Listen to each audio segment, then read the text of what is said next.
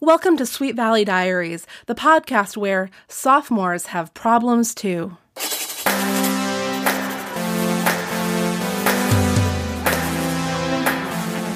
Book number 50, Out of Reach. Will Jade Wu have to defy her father to get what she wants? So does that mean meet Miss America? Hello, everyone. Well, welcome to the momentous Book 50 of Sweet Valley Diaries podcast. I'm your host, Marissa Flaxbart, and I'm joined today by Allison Shin. Thank you so much for joining me, Allison. Thank you for having me. You're welcome. Is there any other introductory information you'd like to share with the listeners of this podcast about you and your life at all? Let's see. I am a Chinese American actor living in Los Angeles, and I love reading. So I'm glad that this was a book that I probably would not have read otherwise. Yeah, a new one for your collection.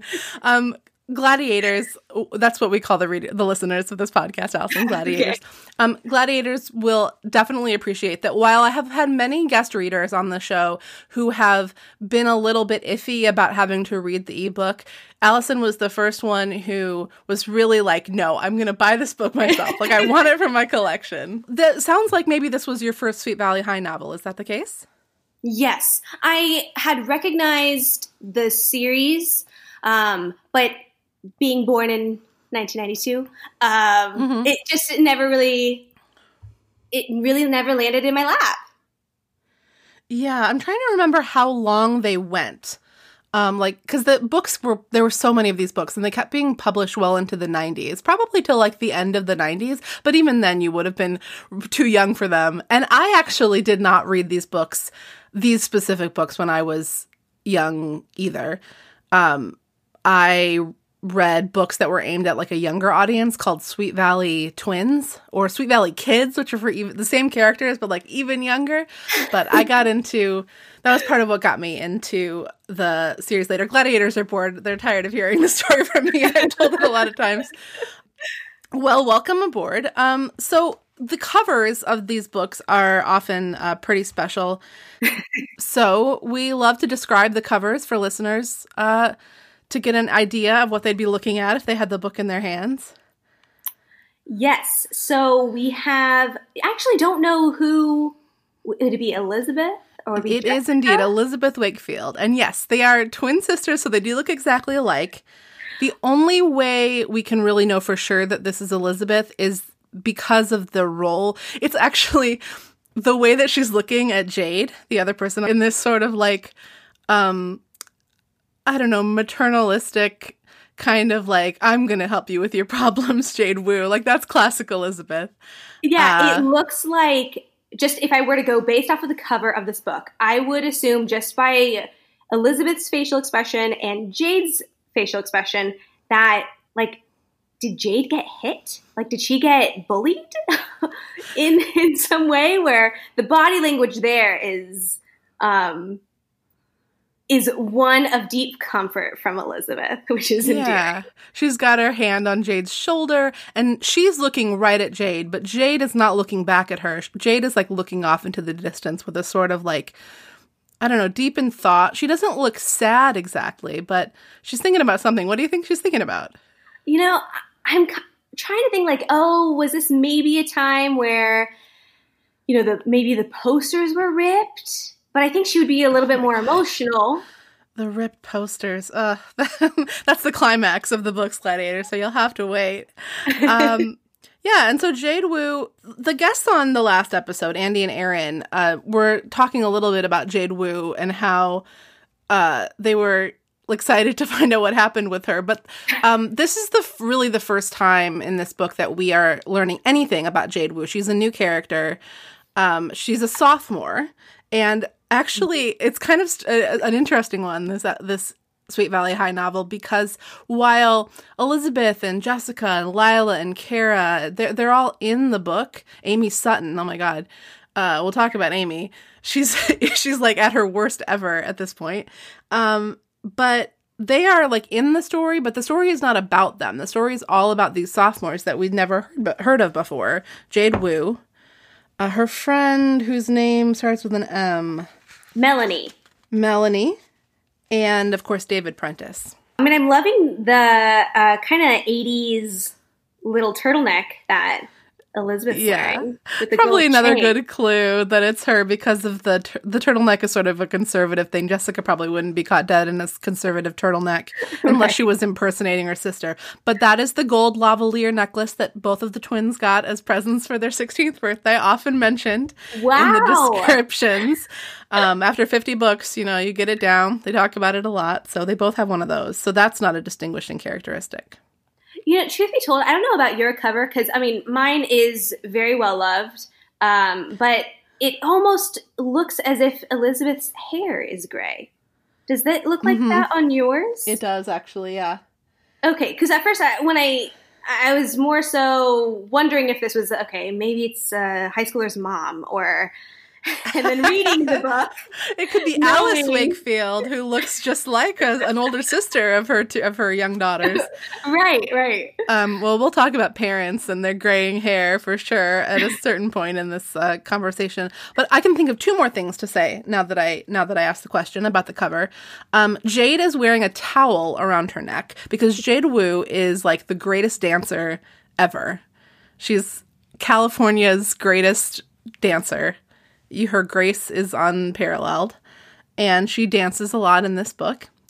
And my copy of the book, I'm curious to hear about yours, Allison, has a gold seal on it that makes you glance at it and think, oh, did this win some sort of book award? But no, it just says 5th anniversary. Mine does have that. Oh, I love that. So this is actually a really special episode of Sweet Valley Diaries, and that is because... Book 50 is as far as I have read in the series. I have had this blog, sweetvalleydiaries.net, starting in 2006. I started reading the books. I went at a clip. I would write about them. It was great. It was a wonderful thing back when blogs were really a thing. And, I got older and I started going to grad school. Slowly my reading and writing about the books was really dwindling, and I wasn't getting the same kind of interaction with readers. And so I don't know, I wasn't as into it. And after I got to book 50, I had this idea to kind of transfer into this new space, this podcasting space that I was really interested in going into. And I'm so happy that I did. But 50 was as far as I got in my reading and writing about these Sweet Valley High novels. So after this, it's anybody's guess what happens. So it's momentous all the way around. The podcast just had its 3rd anniversary. The books, this is the book that came out 5 years after the first Sweet Valley High novel was printed. So it's November 1988. And book 50 is the last book that I have read for so far. And is this the last episode for the year? It is. It's coming. The episode is coming out right at the end of the year, and it's the last episode of a season. What season is this? Season 5 of the show, and then we'll have a little break. And it's the last. It's after this. I'm so excited. It's all new stuff. Well, there's a couple of books that I've read that will come out in the interim. These super thrillers, but I'll talk more about that later. This will be the first real cliffhanger for you then. Yeah, it's going to be a genuine cliffhanger when we get to the book's end. And I wish I cared a little bit more about what was happening next. You'll understand, guys, when you hear what's coming up next. It's not like last time where Aaron and Andy were like, Jade Wu, she seems like she's got something going on. I want to know what's happening with her. This was not a storyline that was strung through the book and then makes you really excited to know what's coming next. But I went off on a tangent and now we're talking about the end of the book, but we need to talk about the beginning of the book. So what was your initial impression of Jade Wu, dare I ask, Allison? Well, I think it was, this was written however many years ago, 4 years before I was born. But, it's funny because on page 8 here, they describe Jade as the epitome of Oriental beauty. Oof, yeah. And it's even just throughout the book, I thought it was really interesting of how many times they described her as shy, as delicate. A lot, yeah. Yes, and I don't know if you picked up on this, but almost every time they described her hair, they always used the word silk or silky. When I really noticed it, Allison, was when they were describing her mother. So it wasn't just Jade, but it was also Jade's mom that had silken hair. Yes. It's like, and there's a scene where she's like brushing it. And then that's when she's brushing it. So I think my first impression, I don't think I have read. It's an interesting book because it's from a specific decade, but it's not super old, but it's also not contemporary. Yeah. I don't know if that makes sense. Absolutely. No, I actually think that is the reason why reading these books is so interesting to me. And it's something that I have actually really kind of tried to make the podcast about, that because this is like living memory, like it's not that long ago, but the way that this book, even like you can tell that this book is really attempting sensitivity. And I mean, maybe even more so than I was expecting when I first picked it up. But there's little, even just the word Oriental is like, it just like rubs the wrong way. I don't know. No, I agree. And I think even within the first chapter, having to kind of just accept the words that they're using and having that understanding of when this was written. Because I think Oriental wasn't technically labeled as non-PC, I think, until 2016. So even then, we still had a long ways away. Yeah, that's really recent. Right. So, and I have read articles written from Asian Americans saying like, okay, Oriental's really not that big of a deal, versus other Asian Americans saying, yeah, why are we still using the word Oriental? But I think within the first chapter, I was more so trying to understand what Jade wanted and what Dr. Wu wanted. And I feel like it was very written simply in that Jade wants to assimilate. She wants to be an American in all aspects of her life. And Dr. Wu wants to maintain his Chinese heritage and not have Western influence on her daughter. I think what I struggled with was not fully understanding the reason why Dr. Wu was so passionate. I agree. I was thinking about that toward the end of the book. Like, I wish I got what I understood why he was putting his foot down about this. So this is great. Let me jump in a little bit and give some context to the listeners who probably haven't read this book. But if you have, I don't know that this was anybody's like favorite Sweet Valley High novel. Maybe if you related to the characters, perhaps. But Jade Wu is a great dancer. There is going to be this big talent show at Sweet Valley High, but it's not really a talent show. It's like a dance show. It's a kind of a weird show that is very like specific and also very vague, where somebody named Ms. Belisario, who is apparently the music teacher, I don't know, I was really hoping Mr. Jaworski would be leading the show, but Mr. Jaworski actually does make an appearance in this, and we'll talk about him soon. But they're putting on this show that's going to feature a big dance solo in addition to some other dance numbers. That's Act 2 of a show where Act 1 is like a bunch of like music bands. The Droids, Sweet Valley High's own rock band, which is now like the full name of the Droids. Every time the Droids show up in one of these books, that's how they're introduced, are going to perform. And we're introduced to this concept through Amy Sutton, who is really dead set on being the solo dancer in the show. And people think that Jade Wu is going to audition and that she's going to get it. And Amy thinks that's unfair for a number of reasons. One of them is that Jade is a sophomore. And another one is, I will read this, much though it pains me. Amy looked scornful. "But you told me Jade's only a sophomore," she said disparagingly. Jessica laughed. "So what? If she's the best for the part, Ms. Belisario will give it to her for sure." Amy stuck out her lower lip in a pout. "But she's Chinese. She doesn't look right for the part. The soloist for the finale should be blonde, all American, like me." "Jade's American," Lila observed dryly. "Just because her father was born in China doesn't mean she isn't American. I think you'd better plan to audition for the chorus line." She giggled. "Or maybe you and Jessica could try singing something together, like Row, Row, Row Your Boat." So good for Lila and Jessica for jumping in against Amy. But like Amy Sutton has been just like trying to bitch herself since she was first introduced in this series about 10 books ago.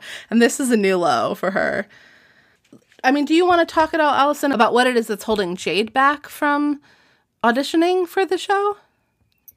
Yeah, so Jade isn't sure she can get permission from her parents. And she doesn't feel that she has that much support coming from her mom because, according to the book, her mother is a lot more traditional conservative in that she will support her husband over her child. And Dr. Wu is deeply opposed to Jade participating in this whatever it is. It's like, is it a dance benefit? Like, is it a... They're raising money for something. I'm not sure what. And so, yes, but it's just a strange kind of a show where it's not a play and but it's not a talent show. They're having rehearsals every night for like 2 hours a night. Extensive rehearsals. For weeks. And they're having handmade posters throughout the entire town. Yes, and this thing that Allison just mentioned about Dr. Wu is the thing where, like, that got us into this topic of, like, well, what exactly is his problem with her being in the show? Because, you know, you could wrap your mind around, and the book has this, about, well, like, why he objects to kind of, like, Western values. The book has a sort of, what I thought was a, like, kind of touching in a sad way scene where, you know, he's come home from work and someone has made a slight against him, like a racial slur, and he is really upset about it. And he, you know, Jade is thinking like, oh, this is a bad time to talk about him because it seems like he's got a little bit of a chip on his shoulder because he feels like he isn't accepted by these Western people. Like, why should he accept them? And he was born in China is the detail that the book makes a big deal out of too, for what it's worth. But as opposed to Jade's mother, who is like first generation American, and Jade, who feels like very American, I think it's interesting that the book invokes this term, Amy uses this term, all-American, because it's something that in the history of these books has been kind of deployed as a phrase to describe how Jessica and Elizabeth look. And from the first time you read the first book in, you know, the 21st century, that seems like a problematic phrase right off the bat. Yeah, I don't know what Mr. Wu's problem is exactly, because she's having dance lessons. She's been taking them for years. Her grandparents pay for them. She takes private dance lessons. Like, she's just, like, not allowed to dance in public because it's, like, shameful. It doesn't quite, I don't quite understand. Right, and I think that the book tried to justify his feelings by Jade explaining to, I think it's her best friend, Melanie, saying like, oh, well, my dad, he only likes things if it's classical. So he would like piano. And I think that the dad wouldn't have a problem if she were dancing ballet, but she's dancing in public in front of an audience.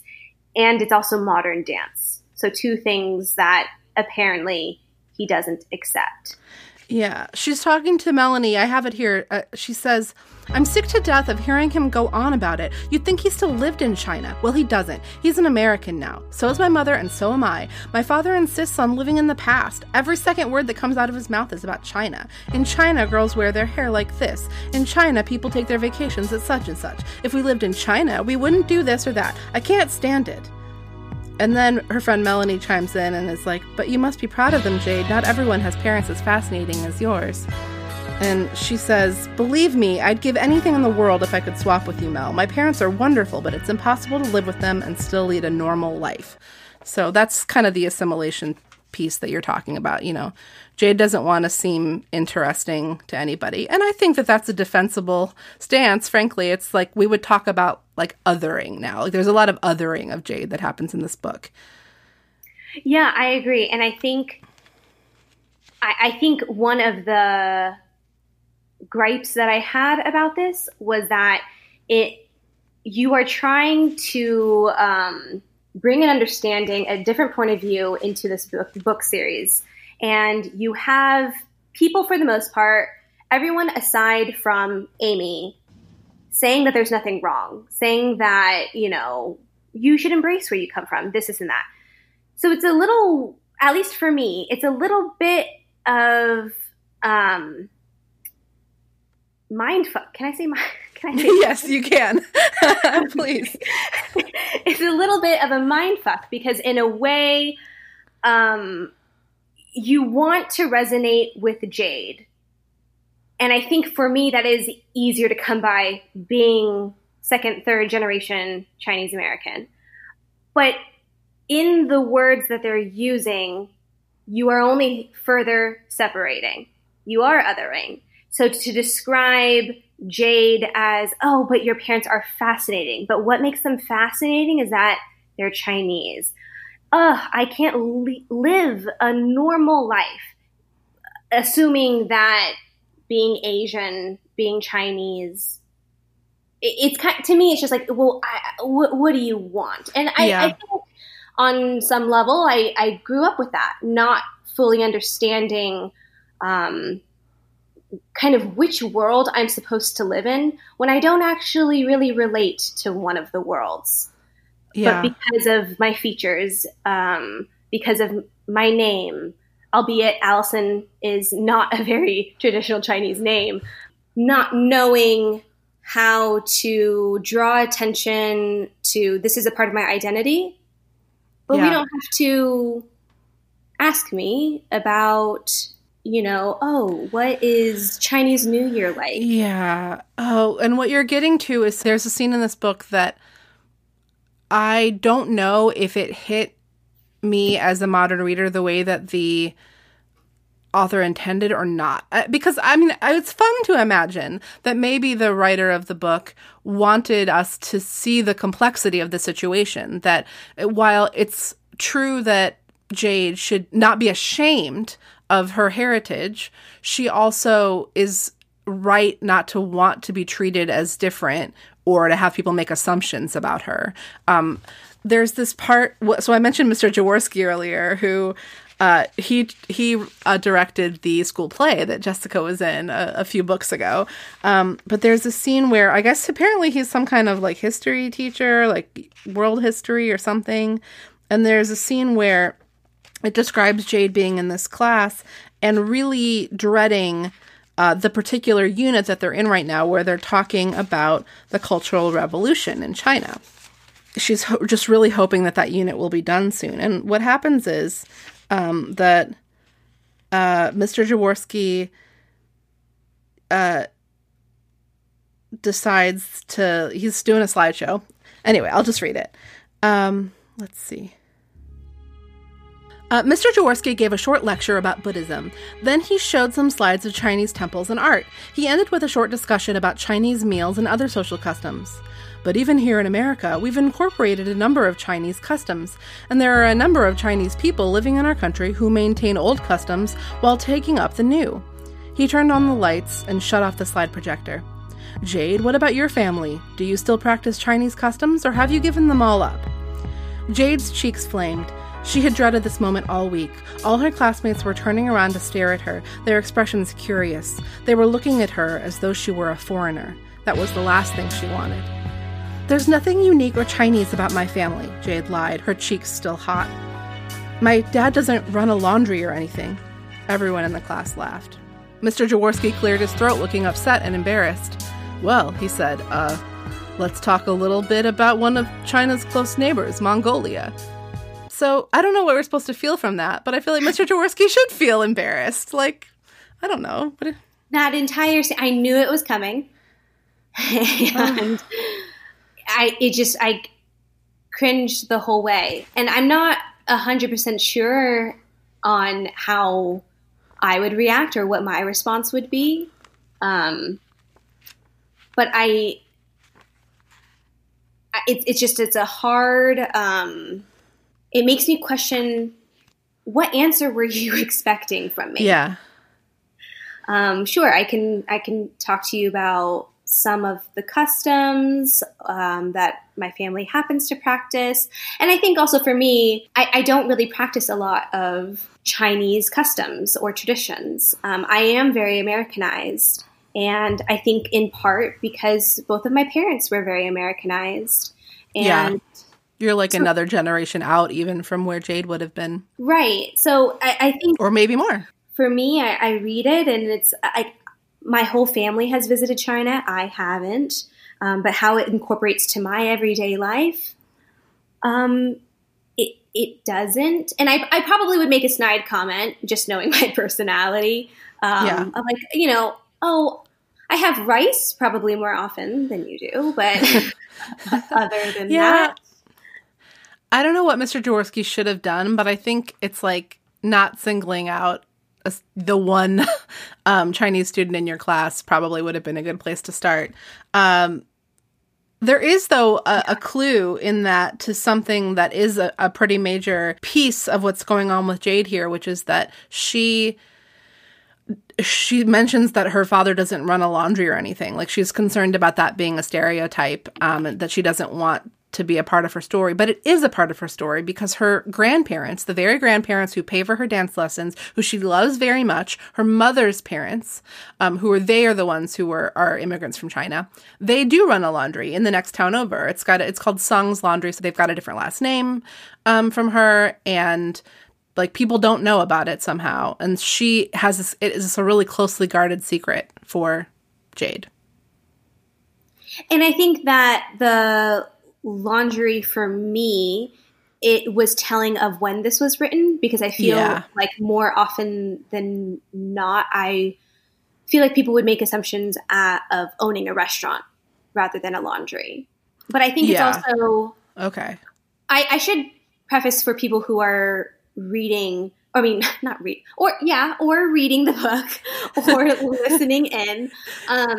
That I can really only speak to my experiences, and I do feel like even within my own family, my older sister is 7 years older, and I know that my experiences as a Chinese American have been very different than her experiences, and even my best friends are Chinese American, and I think I was really the only one who struggled to embrace their heritage and embrace Chinese customs. Everyone else or everyone that I am close with, it was something that I don't think that they really thought about.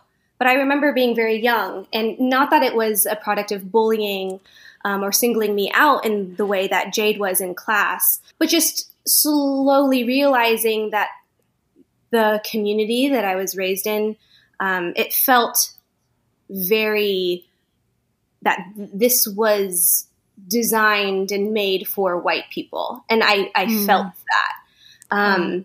So I kind of can resonate with Jade of wanting to be white because you thought that was American. But it's also hard for me to relate to because I don't have very Chinesey parents.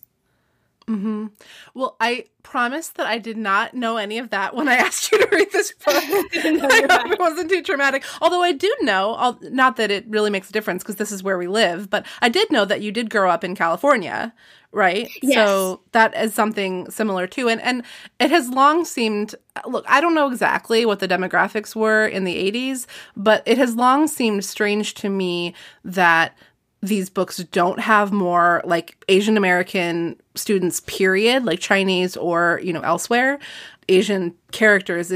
Because in my experience of Southern California, is that it's very diverse and specifically in that direction. But the book also talks a lot about San Francisco, and the Wus used to live in San Francisco, and the book describes that as being a place that seemed like it had a much bigger Chinese American community. I don't know if that was true in the 80s or more true than it is now, but I mean, I can speak for my family. My parents, they are from the Bay Area, and I was born in San Francisco. Okay. But Gosh. Okay. And my name is I didn't know. You're an amazing dancer. I'm an amazing dancer in LA. No, but we quickly moved to Central California when I was still young. But all of my extended family, for the most part, is still up in the Bay Area. And so I am very familiar with different neighborhoods and pockets. But I think that they lived in Chinatown in San Francisco prior. And so, I mean, I can picture Chinatown in San Francisco. I think what was also a little confusing, granted, these books are for a specific age range and they can't be too long, but I felt like this pent-up anger from Dr. Wu.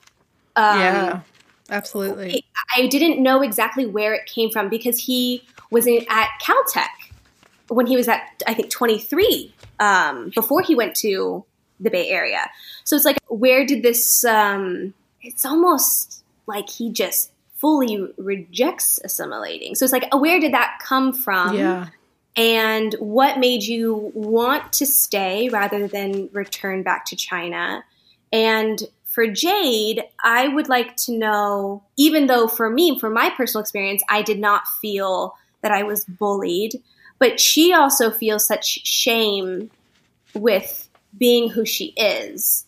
And it seemed like everyone, except for Amy, was quite supportive of her. So it was who she was. Yeah. When they learn about her background, they are like, the worst infraction is them being maybe a little bit overly interested in her background because it's different from other people that they know.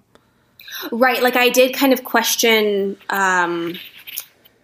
what's his name? David.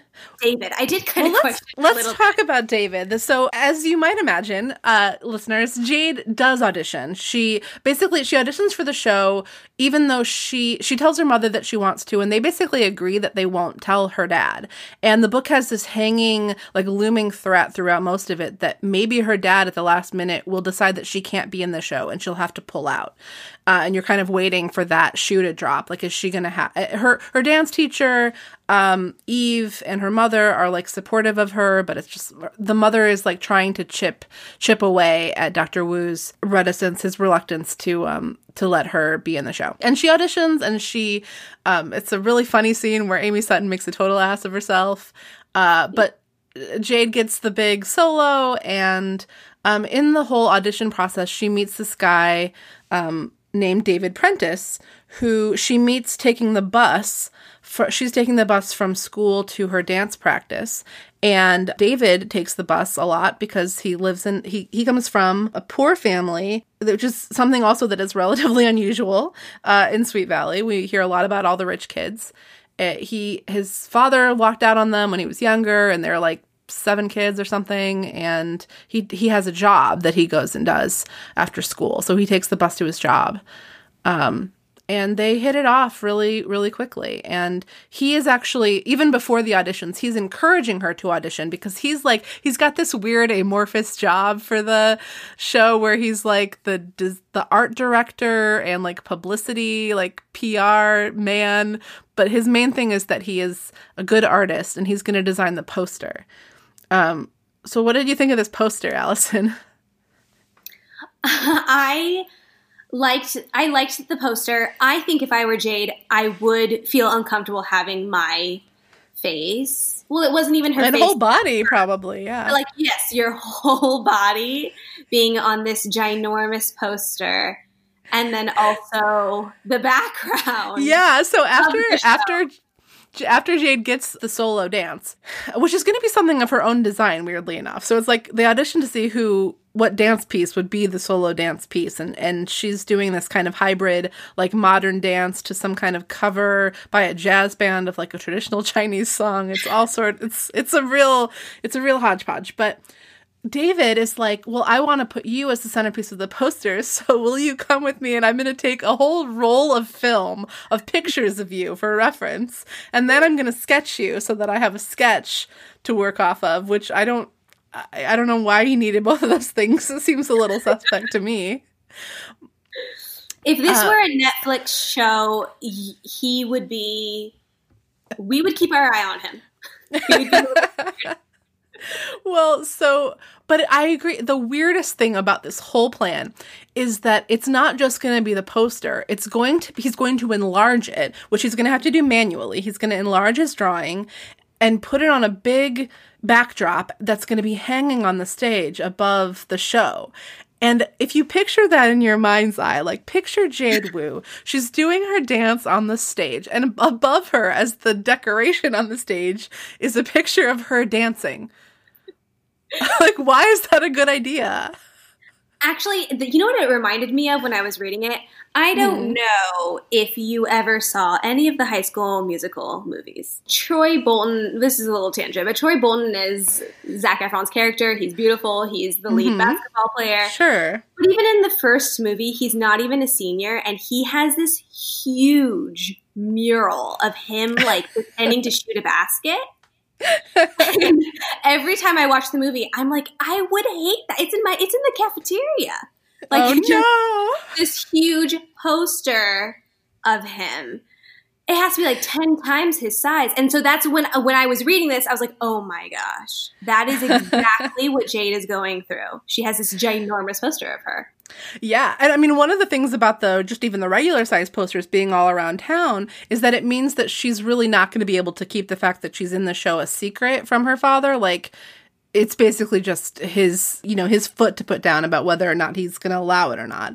And the poster ends up being an important piece of the whole puzzle because, I mean, I don't think it's too much to just jump ahead to this now. Once... at some point in the middle of the book, we're with Amy Sutton. She's leaving on the Saturday before the show, and she's going to do errands with her mom. And her mom is going to pick up her dry cleaning at the laundry she's been using, which is the Sung's Laundry. And Amy at this point in the book has gotten this idea in her head that Jade is like a prima donna, but it's really just because she's super jealous that she didn't get the solo and a sophomore does, and let alone Jade Wu. Like, who does she think she is? So she mentions to her mother, she sees a poster and it's like, this is the dance show that I'm in. And the woman, the grandmother, is working and is like, oh, my granddaughter is that's her in the picture. And Amy is like, oh my gosh, like, wait till everybody finds out that high and mighty Jade Wu has grandparents who run a dry cleaners. Like, okay. It's you don't really follow her logic, and nor should you, because nobody cares, as Allison has mentioned several times. It's just behavior of, I mean, she just was delusional in her own specific way. Yeah. Yeah. Well, weirdly, actually, there is somebody else who cares, and it's Jade. So Jade has been repeatedly asked on a date by David, who she really likes. but she is sure that she's like not allowed to date, or she doesn't know if she's allowed to date. She doesn't want to go into it, and she doesn't want anybody to know that she even has to think about asking her parents' permission. Like, I don't know, she's really all up in her head about all of this stuff. And so she tells David that she can't go out to the Dairy Burger with him. And he's like, oh, he's got his own chip on his shoulder, right? He's like, oh, I bet you just don't like me because I'm poor. And she's like, no, I'll tell you my deepest secret. It's that my grandparents run a laundry. And he's like, I don't follow. And she's like, no, don't you see? It's embarrassing. And he's like, really kind of mad about it. He's like, why is that something you're ashamed of? That seems... What I find really funny about that is that instead of just telling him, I don't know if my dad will let me go on a date with you, she's jumps to a 10 and is like, yeah, no, let me tell you my deepest, darkest, most shameful such a good secret. Point. That is such a good point, Allison, because if she had just told him why specifically she didn't want to go out with him, it would have been a lesser thing than in her own mind than the laundry thing, and it would have addressed the issue. I actually have this scene marked here, so I might as well read it. I just paraphrased the whole thing, but you guys can hear how it really goes. You know, he's all butthurt about getting rejected, or how he feels he's been rejected. And she says, just to show you that there's no way I'm that sort of person, I'll tell you the biggest secret I've got, okay? And once you know what it is, you'll realize how crazy you're being. David looked at her. Guess what my grandparents do, Jade challenged him. Go on, guess. I bet you'll never figure it out in a million years. David shrugged. I don't know. How would I know what they do? And what difference does it make anyway? Jade took a deep breath. Okay, I'm going to tell you, but you have to swear on everything you can swear on that you won't tell a soul. David shrugged his shoulders. All right, I promise not to tell anyone. He was looking at Jade as if he didn't understand what she was making such a big deal out of. They run a laundry in Sweet Valley. Jade lowered her eyes and waited for his reaction, afraid of what it would be. David stared at her. So? So it could go on from there, but he's just kind of like, I don't, like, why are you ashamed of them? And he goes straight to his own damage, right? Of like, you think, it sounds like they work really hard. You think like hardworking laborers like are not worthy of respect. Like, my mom cleans houses. Like, I'm not ashamed of her. That's what he does. And I think out of anyone who she's met, David is safe. I mean, David told her the very first time that they met, kind of his whole background of like, oh, you know, dad pieced out. There's a ton of us. I help out from time to time. Everyone chips in. He is not someone who I would be afraid, stereotypically, I would be afraid to tell the popular, you know, jock this who lives in a mansion or something like that. Yeah. You're Bruce Patman's. Ooh, he doesn't appear in this book, Allison, so you have no frame of reference for that. But Bruce Patman would maybe think it was funny that her grandparents ran a laundry. Maybe. Or he will probably just guess. It's interesting that she says you'll never guess in a million years when her whole problem is that she thinks that it's like everybody is going to guess because it's the stereotype. Right. But yeah, when Amy comes back to school with this information about Sung's laundry, Jade hears about it and immediately assumes that David must be the one who told everybody because he's the only person that she told. And she gets really mad at him and accuses him of this. And this is actually kind of a familiar plot point in Sweet Valley where one character gets mad at another character for breaking their confidence when that's not really how you'd think people would realize that that's not how gossip works at this point in time. But David is so incensed that Jade would accuse him of that, and also that Jade is so worked up about this issue, which he doesn't understand at all, that he quits the play and he storms out. Like he even, like, on his way out, he tears down the big backdrop that he painted. Yes, he makes kind of a big fit with his anger, which I mean, that's kind of the most expressive that he gets. Yeah. In this book. Yeah. And so now, like, nobody wants to be, like, Jade she falls that day in rehearsal, like, she's looking terrible, which catches the attention, all importantly, of Elizabeth Wakefield, who we didn't tell you, Gladiators, is the producer of this show. She got roped into it. So that's important because Elizabeth is going to make sure that everything works out. How will she do it? She was very kind. She, wanted to look out for Jade, give her a phone call, to just see what she was kind of stressed about. But also, I mean, I feel like that's pretty understandable, knowing that Jade is super talented, is kind of the star of the show. If someone gets hurt or seems a little off, you're going to want to make sure that they're good. She talks to Jade and she talks to David and kind of gets both sides of the story. And while all this is happening, you know, Dr. Wu finally talks to Jade and says, you know what, I will let you dance in this show. And it's like an interesting moment of kind of turning about, like, it wasn't what we expected. Like, Jade is allowed to do the show. There's nothing holding her back.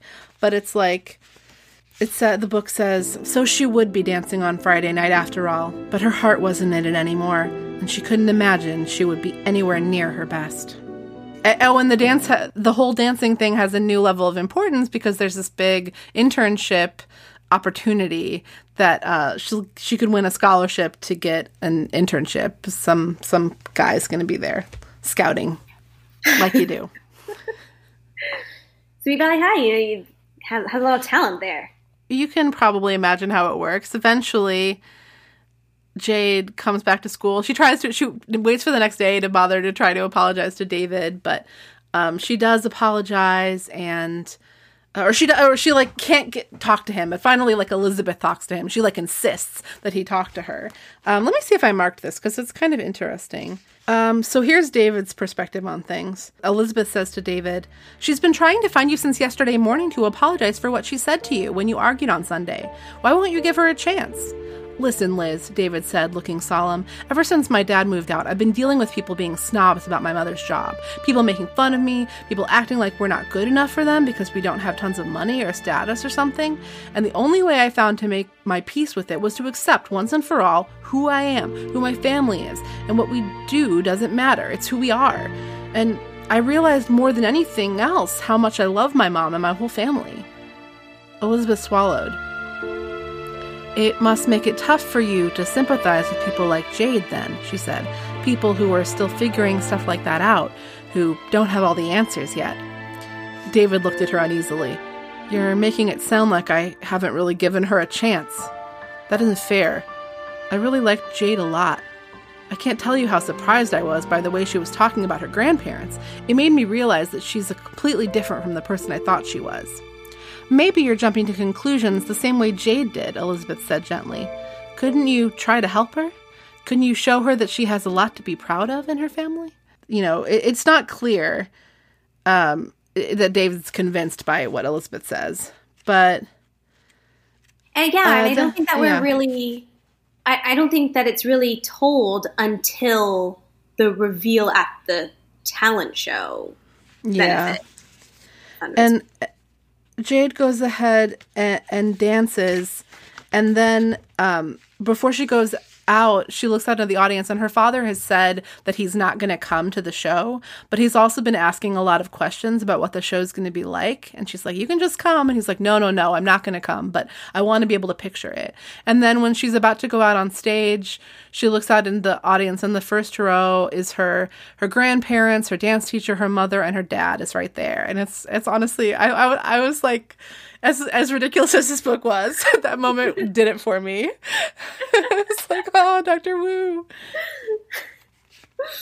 I find it interesting that no one brought up the fact that she did kind of show her heritage by having a contemporary Chinese song.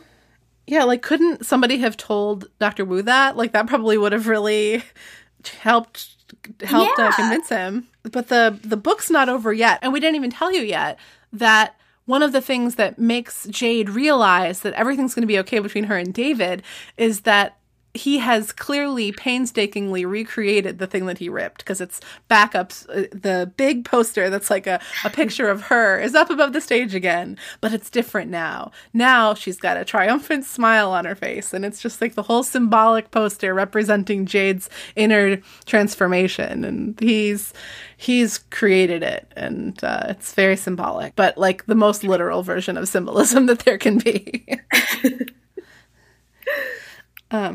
But the story's not over yet, because there's this whole big epilogue where David asks Dr. Wu's permission to take Jade out on a date.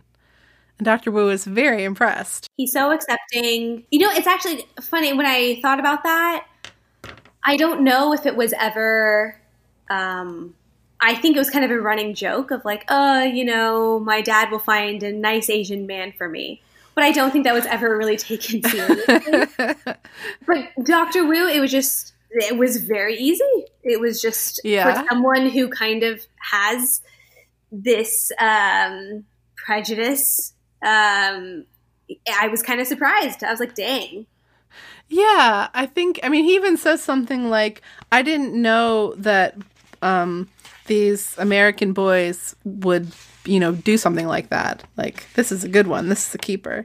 But, it seems like maybe this is one of those things that Jade was blowing out of proportion, kind of like she was blowing out her fear about the reaction to the secret about her grandparents was outsized. And, like, her fear about what her dad would say if she tried to date a white boy was outsized. Right. And all of this great stuff in Jade's life gives her the confidence to do a big next thing in the like denouement here. Do you remember the last piece of this story? Yes, the part where the talent scout is like, we would love to award you this once in a lifetime opportunity, but you have to change your name. Yeah, he's like, more... the lady whose money it is she's this, what's the Turner phrase? I'll find it here because it is kind of interesting. Her name, so the woman whose money it is named Amelia Higginson, and Mr. Wicker is the guy who is like scouting the dancers. He says, I was just going to mention something about your name. You see, I think it would be better for all concerned if we presented your name to Miss Higginson as Jade Warren instead of Jade Wu. He coughed. Much better for the stage that way, for your future, don't you think? I'm sure that you won't object to a tiny little thing like that. Jade stared at him, her anger mounting. Why wouldn't Miss Higginson like the name Wu? She asked in a clear voice. Mr. Wicker shifted his weight. Now, let's not make a fuss, he said, lowering his voice. You know how these eccentric old ladies can be. It's just a little quirk of hers, dear. And she says, but there must be a reason. You know, like, she challenges him. He's trying to kind of, like, wipe it away. I mean, this is this thing I feel like it's come up a lot this year about, like, what are white people doing to, like, allow other white people to continue, like, trends of entrenched systemic racism. And that's what our friend Mr. Wicker is doing here. He's like, oh, she's just an old lady. She's just kind of weird. You know how weird it is to be racist. Right. Just a little quirk, you know, just a little racist. An eccentricity. Right. She only likes Anglo-sounding last names. That's just her little quirk. She's so weird. She's so goofy.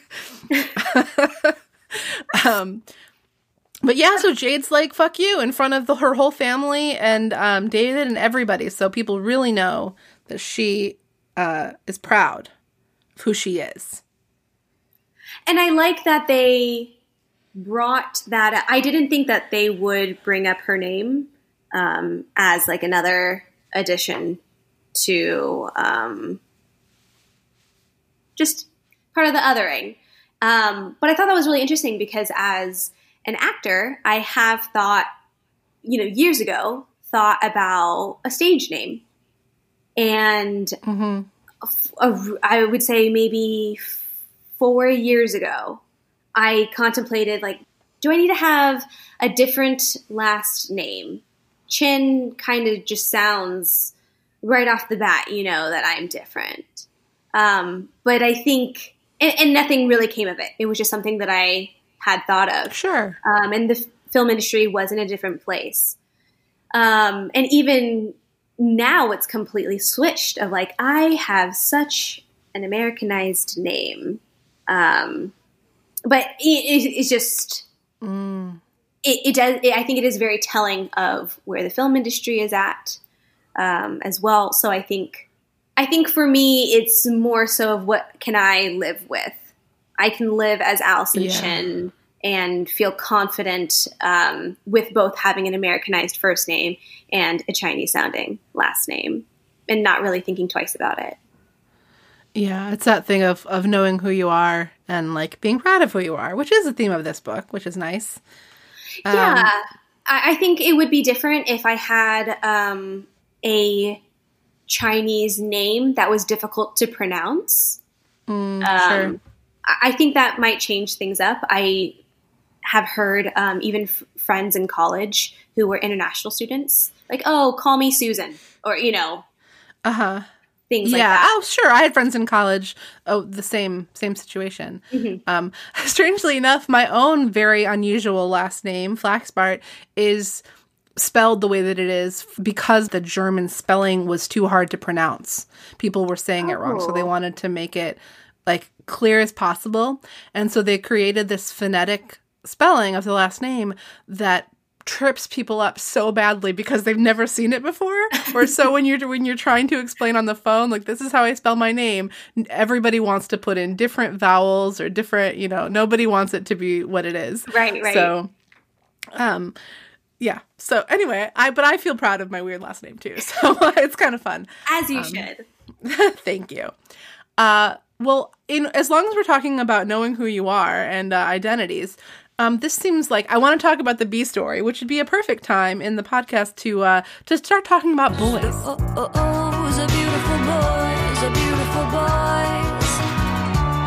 I'm in danger of losing my. Even though I just did that wonderful transition,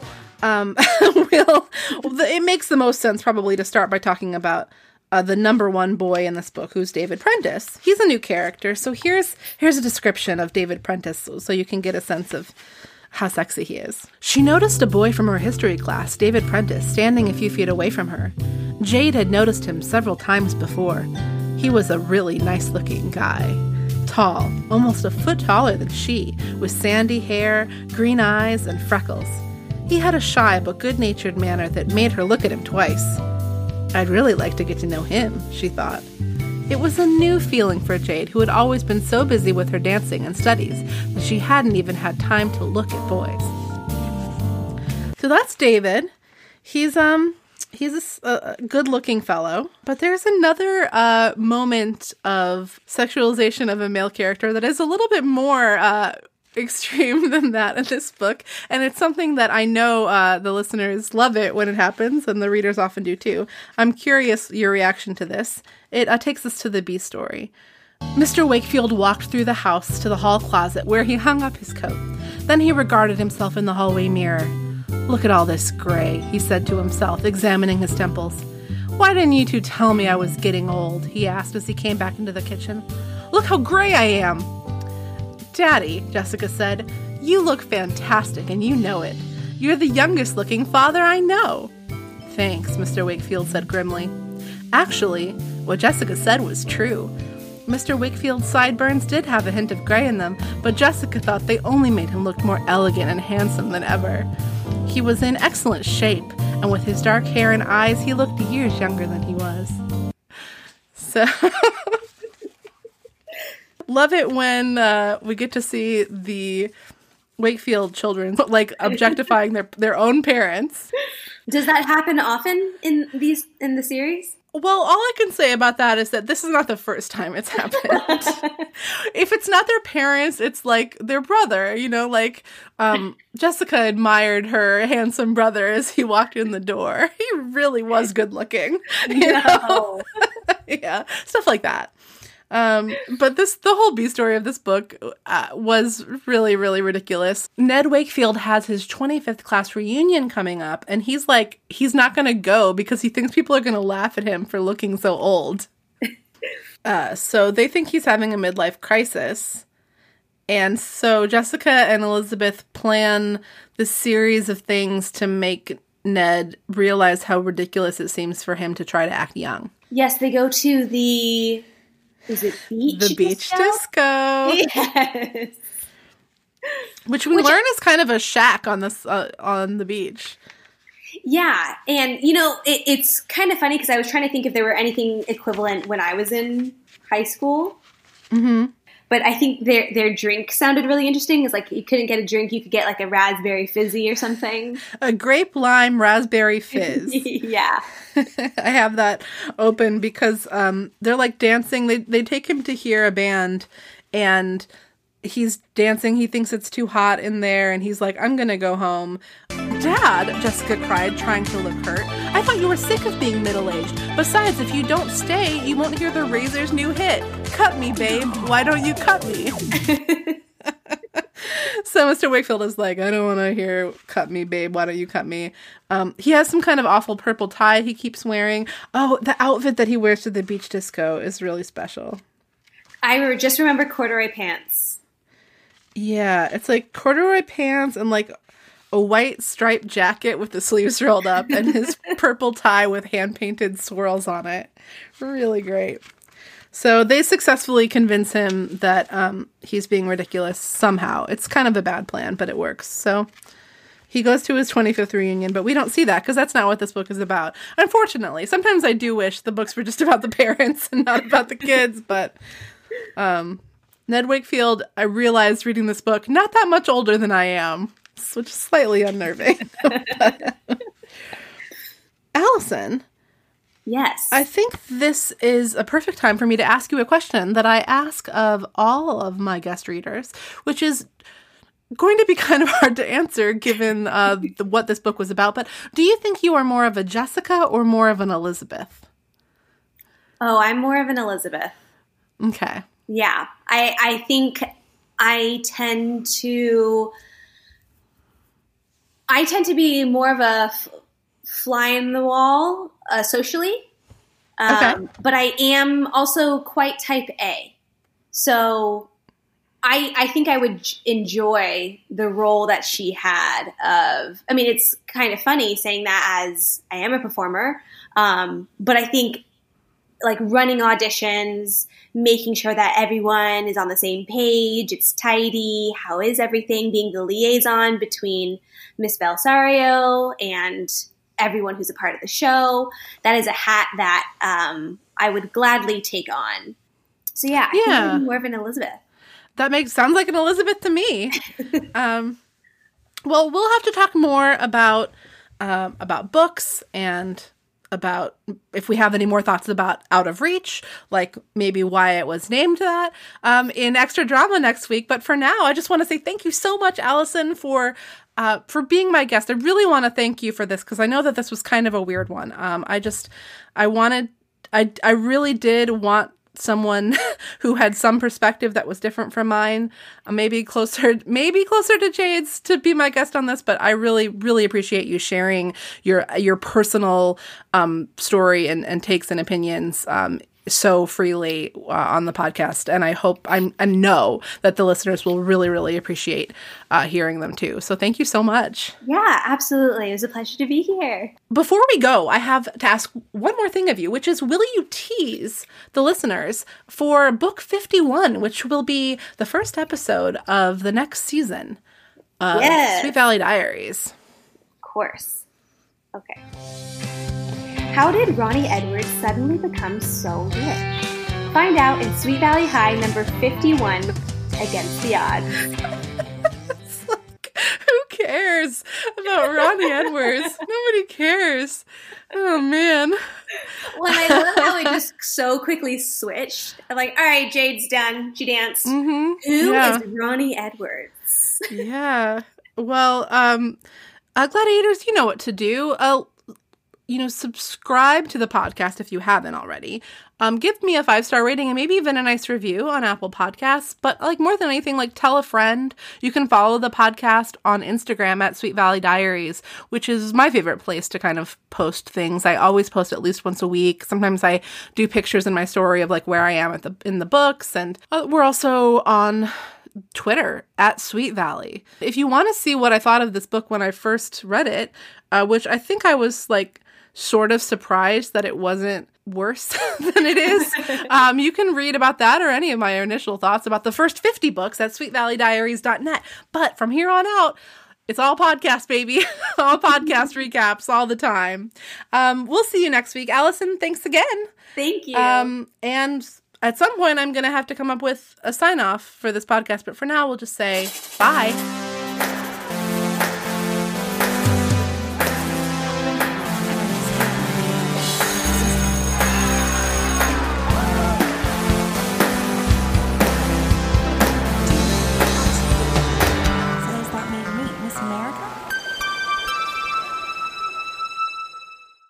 And then the Thursday after that will be the extra drama episode, I guess. So it's like Christmas Eve.